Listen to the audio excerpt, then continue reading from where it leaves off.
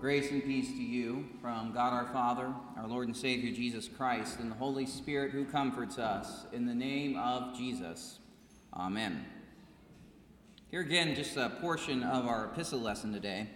As St. Peter writes, he says, "As you come to him, a living stone rejected by men, but in the sight of God, chosen and precious, you yourselves, like living stones, are being built up as a spiritual house, to be a holy priesthood, to offer spiritual sacrifices acceptable to God through Jesus Christ."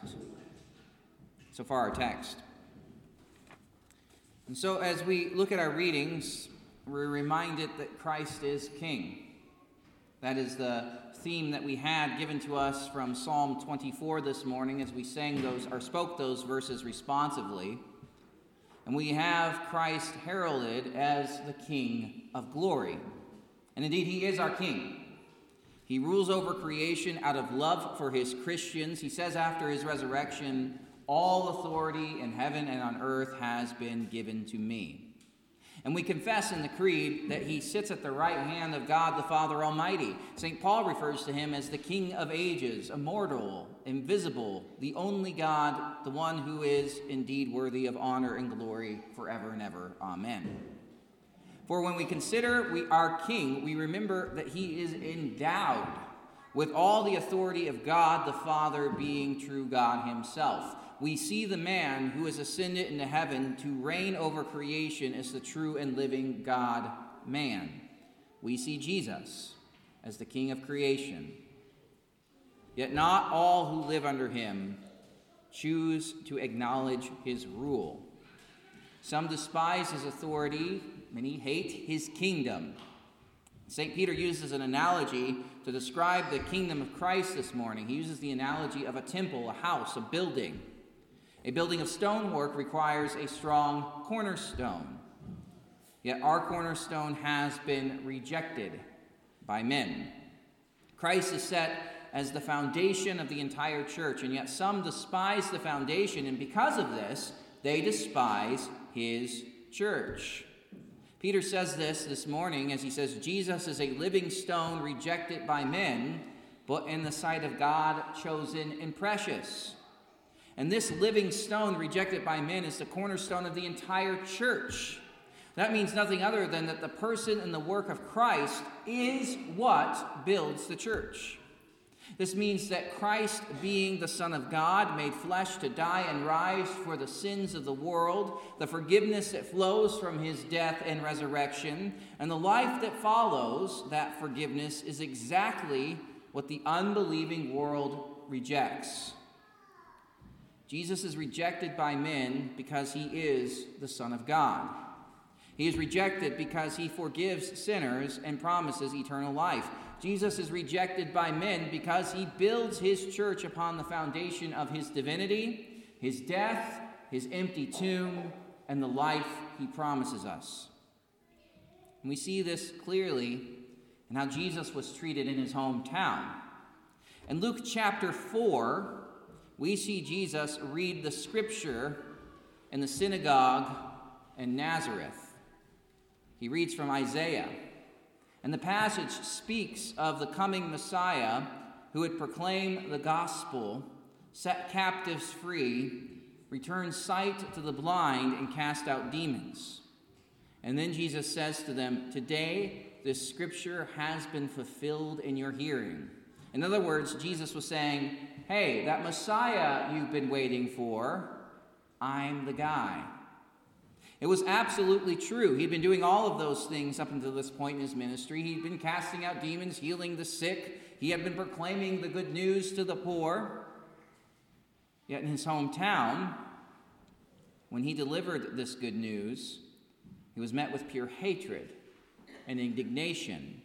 And they attempted to drag him outside and toss him off a cliff. We see this happen again after one of his greatest miracles, the raising of Lazarus from the dead. Lazarus had been dead and in the tomb for several days, yet Jesus, with a word, says, "Lazarus, I say to you, come out from there." And the dead man walks out of his tomb. Lazarus was alive. What was the response of the Jewish authorities when they see and hear that Jesus raises the dead? Do they rejoice and praise God for the glory that he has done? No. They gather to discuss what happened, saying, "What are we to do? For this man performs many signs, and if we let him go on like this, everyone will believe in him. We can't have that, because the Romans will come and take away both our place and our nation." And so a man who was dead was raised from the dead, but they were not concerned with that. They were afraid that people might actually believe that Jesus is who he says he is. Even earlier, after Jesus fed the 5,000, when Jesus stated the true meaning of his miracle, the crowds abandoned him. He says that he is the bread of life descended from heaven. He says, "Truly, truly, I say to you, unless you eat the flesh of the Son of Man and drink his blood, you have no life in you. Whoever feeds on my flesh and drinks on my blood has eternal life, and I will raise him up on the last day, for my flesh is true food and my blood is true drink." But this proves to be too much for the crowd, as the people were hoping for a king that gave them free bread. They did not want the bread of life. They wanted no part in the spiritual food and drink that Christ has to offer that leads to eternal life and the forgiveness of sins.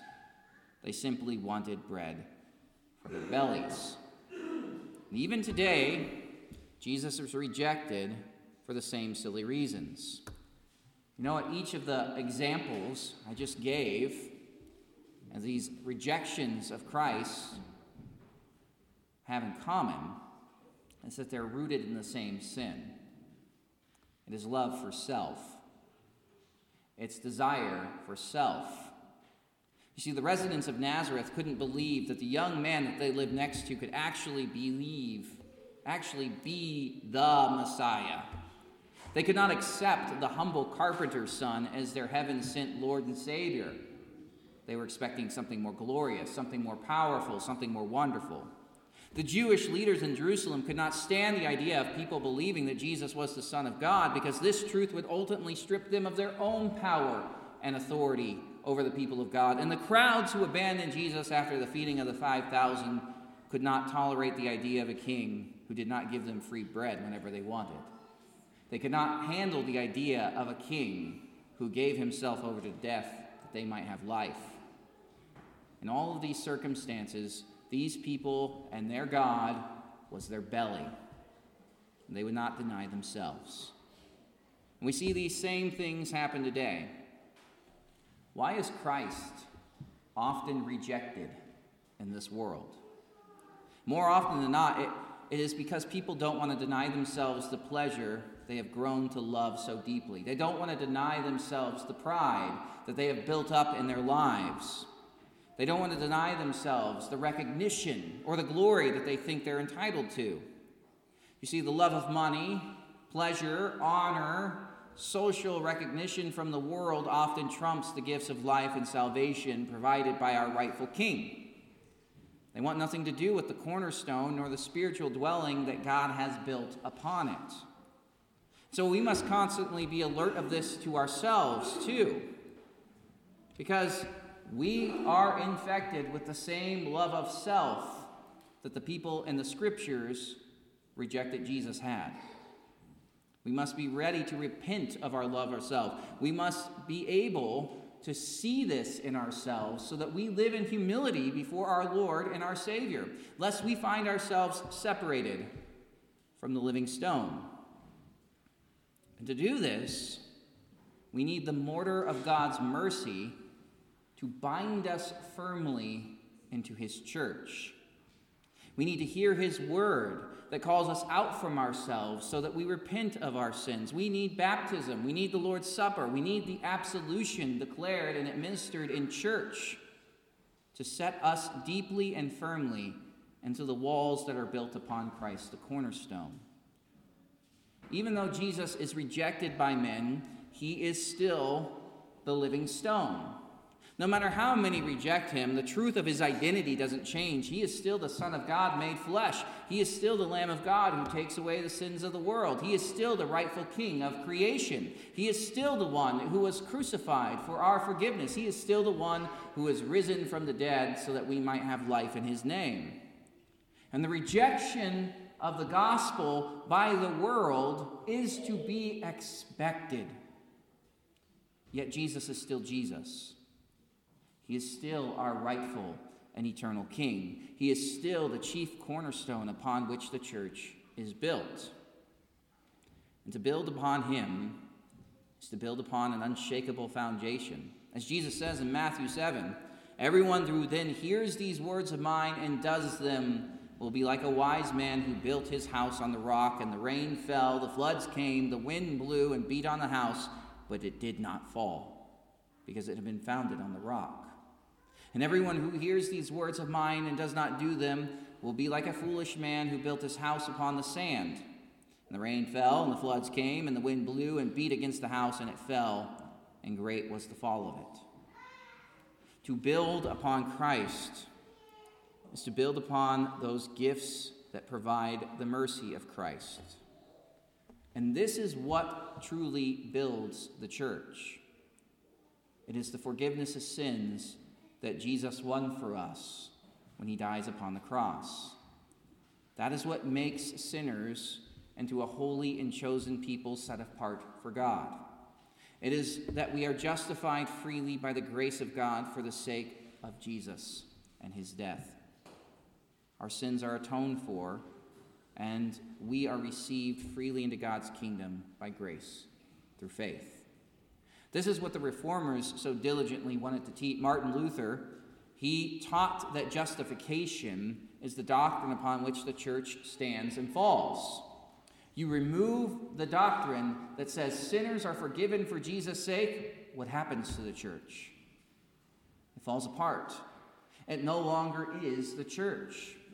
It's a social organization, it's a family that pats each other on the back, but it is not built upon the living stone. This is the source and root of all true forgiveness.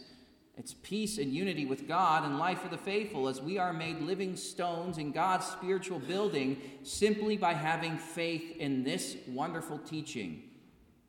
As we are fixed in our proper place, we are built upon that living stone, Jesus Christ. Every would-be cold and lifeless stone that is built upon Christ suddenly is given warmth and life. It becomes a living stone. And in that life, we are made into a holy priesthood. Faith in Jesus makes us partakers of his life. We are united with him. Another biblical metaphor that maybe rightly describes this reality is that of the body of Christ. As Christ is the head of the church, and we are members of his body. And that means that every bit of our lives depends upon our union with the head. You lop off a finger, what happens to the finger? It dies. That means every bit of us depends on our union with Christ. We are nothing but dead in our sins apart from him, yet he has graciously united himself to us so that all that is his becomes ours. His holiness, his inheritance, his kingdom becomes ours. And this is what makes us into a holy priesthood. It is nothing other than that we bear the image of Christ before God the Father because we are built into him. We are accepted by the Father as his dear children because we are united with his Son. To be sure, being part of the holy priesthood does not mean that we're all the same in the body. Not every stone in a building is the same. Every part of the body is the same. Not every citizen in the kingdom of heaven is given the same calling and responsibility or the same gifts. Not every member of every church is the pastor or the minister of the word.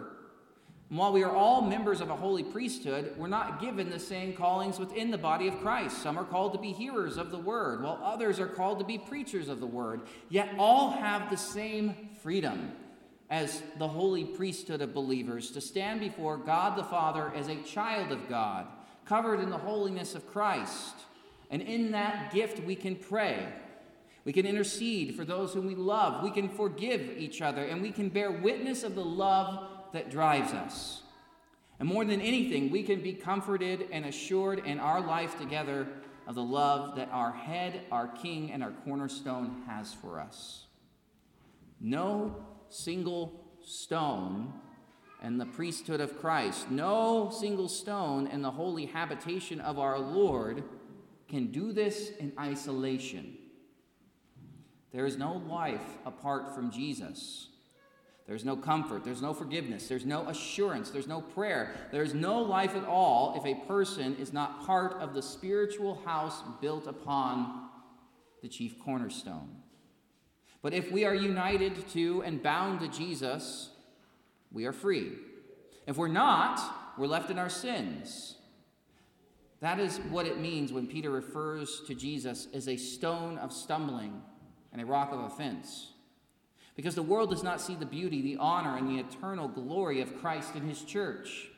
They do not agree with God on this matter. As Christ is told by the Father, "Behold, you are my Son, with whom I am well pleased." And as God looks upon his church and says, "These are my chosen and glorious possessions," the world looks at the church and says, "Oh, that's ugly. Look at that old building." The world does not see the beauty and the honor of it all. They do not agree, but they would rather remain as scattered stones cast off on the ground. Because they see themselves as gems that are priceless, of great value, and they see the church as brittle rocks stacked into a heap. And this is because the world assigns value to things differently than God. The world values self. The world serves self. But God values his Son. His Son is what has been given so that we might share in his value. Jesus was given so that we might become beautiful and valuable in being built upon him and sharing in his holiness, because that is what is beautiful to God. What is beautiful to God isn't what's pleasing to the eye, as God tells Samuel about who to choose as king. He does not say, "Do not look at the looks of the man." I do not look at the looks of the man. I look to the value of the man's heart. The holiness, the faith, the connection to Christ that comes by faith alone. That is what makes us beautiful to God. It's being built into Christ. And this lends significant importance to our union with him. What gives our lives value? What makes our lives meaningful and beautiful? Well, it's nothing other than that we're built upon Christ, our chief cornerstone. We're united with him and dwell with him. We're made holy by him. And in this, we are given meaning beyond the desire of self.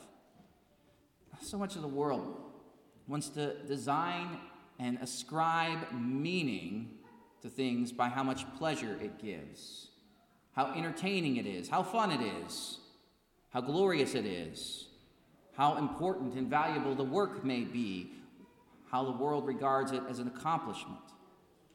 If I feel like I'm more accomplished than somebody else, the world will pat me on the back and say, "Sure." Of course, none of these things are evil, yet our ultimate meaning and identity isn't found in my career or my pleasure or my pride. But our meaning identity has a source that is found outside of me. It is the one who takes me away from me and joins me to him. It is our King and our cornerstone. He is the one who gives meaning to our lives as Christians. Being united with Jesus, we are also made to be more like him. As St. Paul writes in Galatians, he says, "For many of you who are baptized into Christ have put on Christ. So there's neither Jew nor Greek, there's neither slave nor free, there's neither male nor female, for you are all one in Christ Jesus." That means that Christ has made us to be like him by covering us in himself, in his holiness, in his righteousness, in his goodness, in his love, in his mercy, in his obedience to the Father. He takes our sin, he takes our weakness, and our unending love of self away, and these things he bears to the cross so that they would be put to death, and instead he gives us his holiness, his obedience, and his perfect love for God and neighbor. He has applied all of his work to us. And what does this mean then?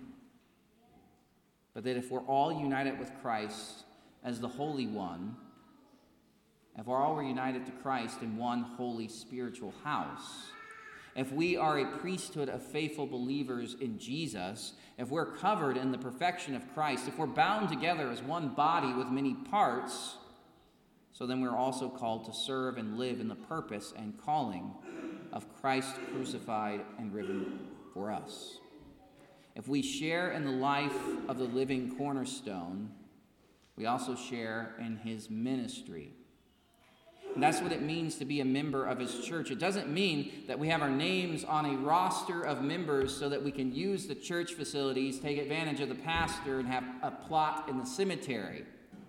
But it means that we are bound together into a life that flows to us from outside of ourselves. And this means that we live in lives that are formed around the confession of Jesus Christ.